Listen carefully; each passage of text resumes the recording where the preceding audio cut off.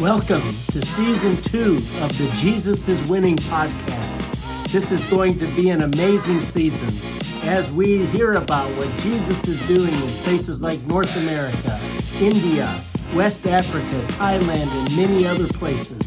The common theme is simple and true. Jesus is winning. Turn off the bad news for a while. The things you hear on CNN, Fox News, and most of the other media outlets.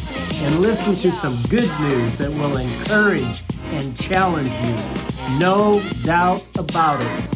Jesus is winning. All right, so here's a friend of mine who was recently in Afghanistan. And the things that he's been telling me is just unbelievable. It's not what you hear on the news. So how long ago was it that you were there? I was there 3 weeks ago, and I was there for a full week. Wow.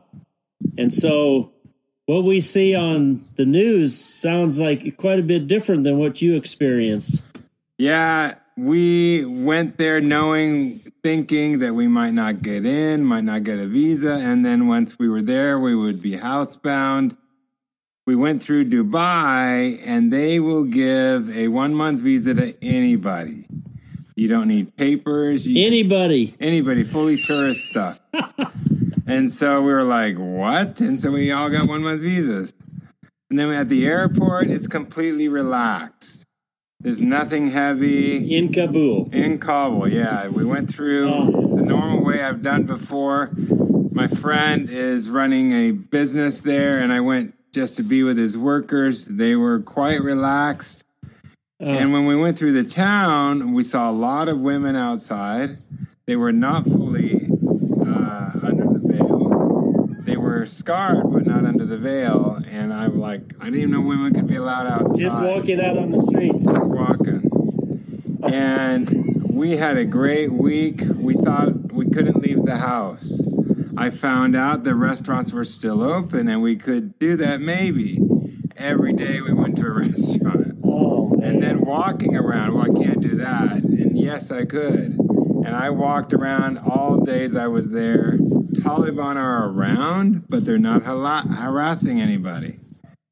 And yes, they are, dressing different. And who knows how educated they are in terms of running a government.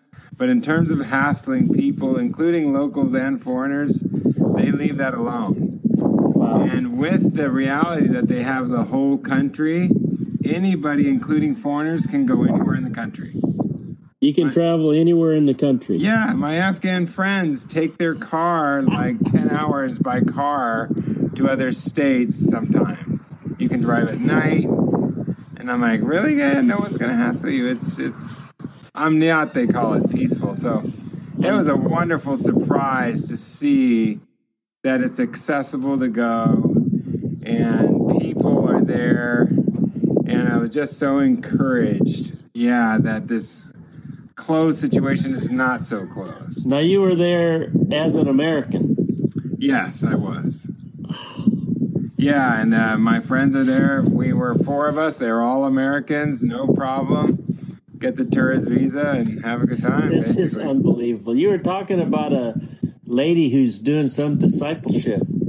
Yeah, I was very encouraged. I got to meet 20 or 30 foreigners that are working in jobs in order to have visas, but many of them, all of them, are involved in areas of discipleship. So they meet privately, one-on-one. That's happening right now. Yes, there's the horrific reality that there are believers in prison. Yeah. And that there are challenges, but the discipleship's happening.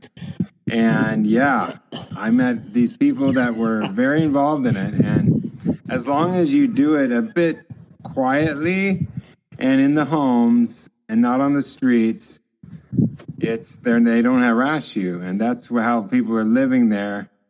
And the foreigners I met there don't want to leave. They want to stay. Unbelievable. They love it there. So now, most of the people in prison, would they be foreigners or would they be... No, they're mostly locals, and it was mostly connected to the crazy days, which was 2 years ago. Yeah. It was 3-4 weeks. And there are some horrific stories, but That's not like rampant like everywhere. Like what they kind of tell you on the news. Yeah, you hear a story, it's one story, and then there's 5 to 10 good stories you don't hear. Yeah. What about any of the Afghans who were helping the U.S.? You always hear about the difficulties of them getting visas and stuff. Did you hear anything about that? I mean, in the time, they've all found ways to, one, survive, or get out. But there's no real clear definition on those exact people and where they are and what they're doing. Yeah. Yes, the word on the street is people want to leave. Everybody wants to leave. Yeah. Because, the future is not hopeful economically. Yeah. There's not been one foreign country that's accepted the Taliban government. But having said that, in terms of visiting and going and even working there, it is wide open. That is amazing. And I was very encouraged. And the Taliban they have a very strict code of Sharia law, but what they do every day on the street is they don't hassle people. Yeah, and there's mainly a few of the older ones who are kind of hard line, but the younger ones... Yeah, there's a new parliament of 100 people, and we actually met one of the members. Wow. And he thinks the hardliners are 4 or 5 at the top, but the rest of those, even in the parliament... Only 4 or 5 out of 100. Yeah. He says, the rest of us, we want to have a normal government and do good things for the people. So I was very encouraged with hope. With hope, that's unbelievable. Yeah. And again, who knows what time could bring. Time could be that we hear more problematic stuff, but just be aware that the media will tell you one story. There could be many other good stories going on at the same time. Because Jesus is doing stuff in Afghanistan. Amen. And we're seeing the trickle effect of what happened in Iran. This fast-growing house church movement happened in Afghanistan. We know of thousands of Taliban that are saved. Seriously? Oh, yeah. Yeah, most Taliban, God's moving, and God is good. So that house church thing that's happening in Iran is kind of spilled over into Afghanistan? Yes, and that's a cultural reality that Afghanistan's like the little sister to Iran. Okay. Language-wise. And yes, the Taliban are Pashtun, which is a different language group, which is a different situation. But at the end of the day, God is just moving. Oh. And it's just very encouraging. What you're not hearing on the news is what's going on privately in homes.